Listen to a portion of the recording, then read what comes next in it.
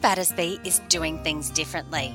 Coffee Length Therapy, 10 minutes of truth. Karen calls them truth shots.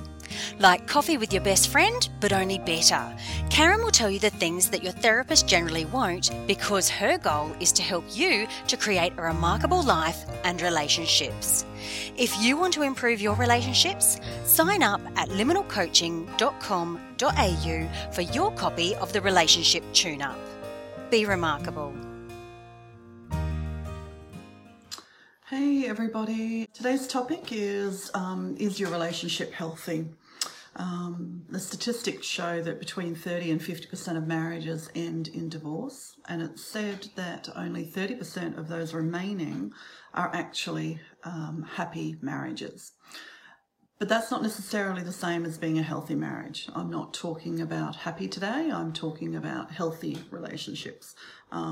Interestingly, some people are quite happy to stay in unhealthy relationships, and people who are quite dysfunctional often seek out other people who are dysfunctional and codependent, for instance, and they're quite happy with that kind of a relationship. So we're not talking about happy relationships as such, we're talking about healthy relationships today. So firstly, what is a healthy relationship?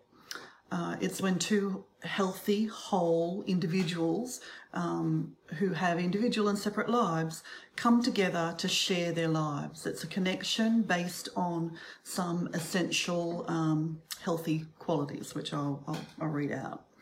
So the first one is trust. Nothing can be built without trust, as it's the foundation. Intimacy just won't happen. Vulnerability won't happen if there's no trust. Mutual respect, so each has to appreciate, value and like the other person for the qualities that they bring into that relationship. Fairness and equality, each person doing their share, a shared sense of responsibility, being on the same team and each person contributing equally to the work, the decision making and the responsibilities within the relationship. Honesty, an ability and a desire and a commitment to telling your own truth.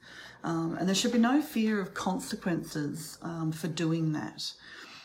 A huge part of this is also, having separate identities. So, individual friends, individual hobbies, activities that support each individual for their individual growth, and a right to privacy. So in other words, it's an option to have privacy within the relationship. There should be no sort of control or emotional manipulation around following your own interests.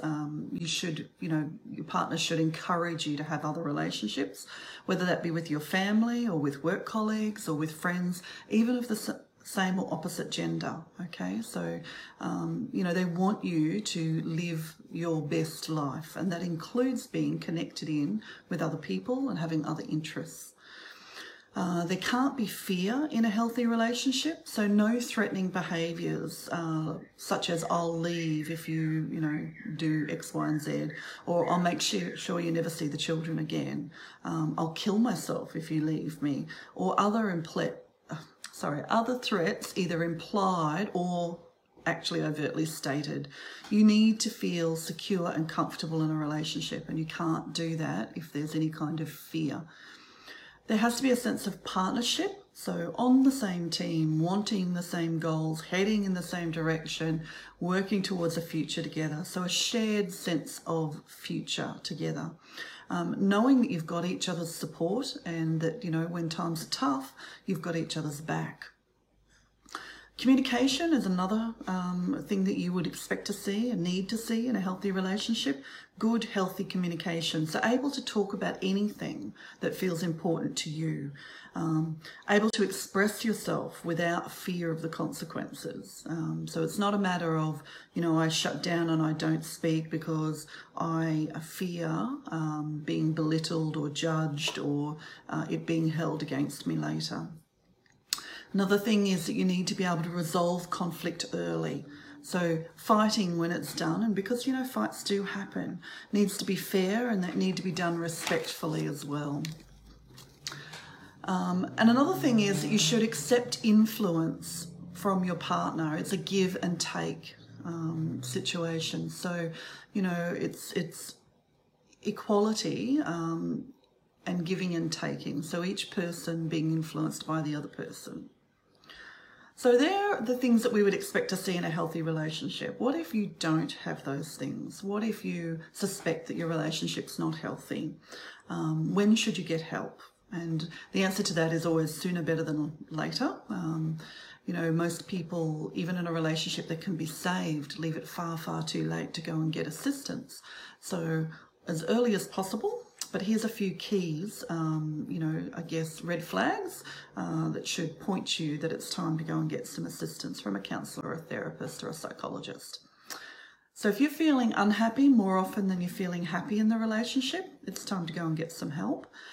If you have decided to leave the relationship but you feel unable to leave, then you definitely need some assistance.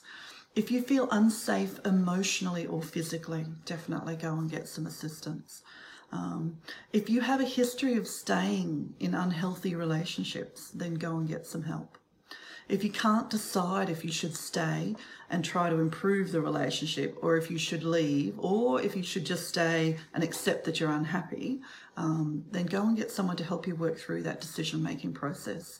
So that, because we can't think our way outside of it. Our mind is our own worst enemy. We do need somebody who sits outside of the complexities of that relationship to help us come to a conclusion. And if you think you're staying for the wrong reasons, so guilt, fear, or obligation, then again, go and get somebody to help you work through that so that you can come to a conclusion about what to do. A lot of the time, an unhealthy relationship can become very mentally draining and very physically unhealthy. A lot of the time, the emotional you become emotionally unwell, and that then leads to being physically unwell. So, don't leave it till you're actually having physical symptoms of stress and anxiety and, or random physical symptoms that don't seem to be related to anything else. The pain that sort of moves from place to place, the feeling unwell in your stomach, those kinds of things. They're often pointers that, that you've got some emotional issues that aren't being dealt with, okay? So that's it for today, because this is just 10 minutes of truth. It was great chatting with you, and if you've got anything that you'd like me to cover in an upcoming week, please pop it in the comments below, or feel free to send me a private message on our Facebook page, or, straight through DM. Anyway, have a wonderful week and happy Sunday.